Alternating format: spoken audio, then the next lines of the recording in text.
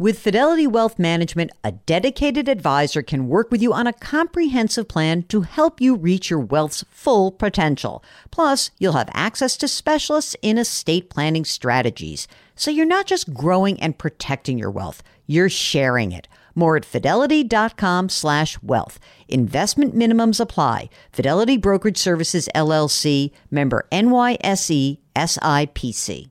And now, a word from our sponsors at Betterment. If you are listening to my show, you're looking for tips on how to work smarter, not harder. And let's be real, you're already working hard to earn your money. But how do you make sure that your money is working hard for you? Here's how. With a Betterment automated investment and savings app, your money will go to work. They've got technology that will provide you with advanced tools, and they're built to help maximize your returns, not to mention your time. They have expert-built portfolios of low-cost exchange-traded funds. You know I love those exchange-traded funds. There's automated investing technology, and as part of that, automated rebalancing. Many of you have been asking about rebalancing, and it sort of feels like a hard thing to do on your own. With Betterment, easy peasy. They do it for you. Visit Betterment.com to get started. Learn more about high-yield cash accounts at Betterment.com. Investing involves risk. Performance is not guaranteed. Cash reserve offered through Betterment LLC and Betterment Securities. Betterment is not a bank. Welcome to the Jill on Money Show. It's Saturday, June 18th. And many of you have been sending us messages about what's going on in the economy, about the Federal Reserve, about the bear market, about all of those things. But we also want to open the door and remind you that there are so many other parts of your financial life that you should be focusing on, and we may be able to help you with that. And it can be something that you think, oh, this is just stupid. Why bother her? Bother us. Whatever it is, anything that is at all related to money, we want to help you out. Are you thinking about whether to leave a job? Are you thinking about changing your benefits? Are you thinking about some tax implications of a move that you could be making? Let us know how we can help. Just go to JillOnMoney.com, click the Contact Us button, and then you can complete the form. Don't forget to tell us if you're willing to come on the air. That is what Andrea did. Andrea is on the line from Minnesota. Hi, Jill. I have a question regarding how I should be investing my 401k. Okay. At my company, we have the option to do either a Roth 401k or more the traditional 401k, which is pre-tax dollars, and I'm just not sure what's the best bet for me. Andrea, tell me a little bit about yourself. How old are you? I'm 35. I'm married. My husband's also 35, and we have a 2-year-old with another one coming any day. Oh my God. Are you going to name her Jill if it's a girl, or Mark if it's a boy? Okay. How much do you guys earn together? $280,000. You would normally be precluded from using a Roth for just a plain old Roth IRA because your income would push you out of that ability, right? So that's one good reason, perhaps, to maybe use the Roth 401k.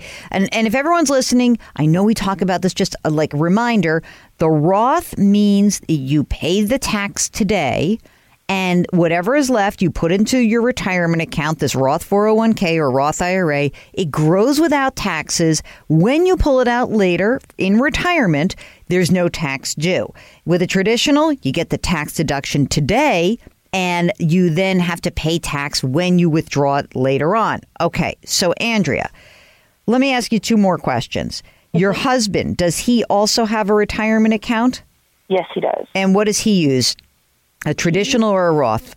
He only has the option for a traditional through his employer, through their 401k, and then he contributes to a traditional IRA. Okay. As well. So a non-deductible IRA. Yeah. Okay. So how much money's in your IRA, your 401k right now, and what is it in the Roth or in the traditional? So combined for both of us, we have $64,000 in either Roth 401k or IRA assets, and we have $223,000 in regular 401k or traditional IRA assets. Okay, I'm going to say for you, I think it's a great idea for you to actually use the Roth. And the reason is that, look, I don't know really where tax rates are going in the future. None of us can figure that out. But I think the idea of having a bunch of money that has already been taxed could be a really good benefit for someone in your situation. You've got many, many years before you're going to access these funds. Some of the money, as you said, because your husband doesn't have a choice, is going to be subject to those required minimum distributions. But it would be nice for you to have a bunch of money that's not going to be subject to those required minimum distributions. So I'm going to vote for the Roth, at least for right now. And tell me, are you guys both maxing out these accounts? I am. He isn't. Why not? I thought there was going to be a big reason, like he isn't because. More so, childcare and healthcare is expensive, but we do save quite a bit to just regular savings. Mm-hmm.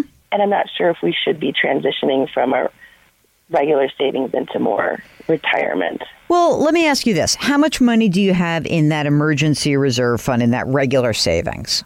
So no, emergency savings, we have $65,000, and then we do have a regular savings with $40,000. Yeah, you're fine. I mean, are you going to use some of that money? You're going to have a baby, so you're going to stop working for a while, or what's the game plan? Yes, I'll take 3 months off, but I don't think we'll have to dip into that for that. But we will likely have to buy a new car soon. Mm-hmm. Okay. Let's presume then that you take your 3 months off, you buy your car, and now you're going to deplete some of that savings. Mm-hmm. I would prefer, as long as your cash flow can absorb it, as long as, the whole daycare fiasco that is, being a parent and juggling all that stuff, as long as your cash flow can absorb it, tell your husband that you don't need to be saving up so much in regular savings. Just push it into that retirement account. He probably won't even notice it because it does come out pre-tax. It's helpful in that respect. Once you guys are both maxing out those accounts and you feel comfortable and you're maintaining your emergency reserve fund, if you want to then save for college, then you would use a 529 plan. I might not do that immediately till you see how your cash flow absorbs the second child. We are already contributing to a 529 plan. Which one? I think Utah. That's a great plan. And how much are you putting in there? Currently the balance is $7,000, and we're putting in about $1,500 a year.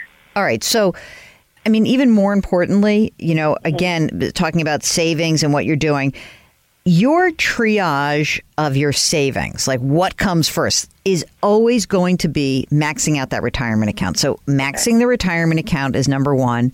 Then you can do your 529 plan.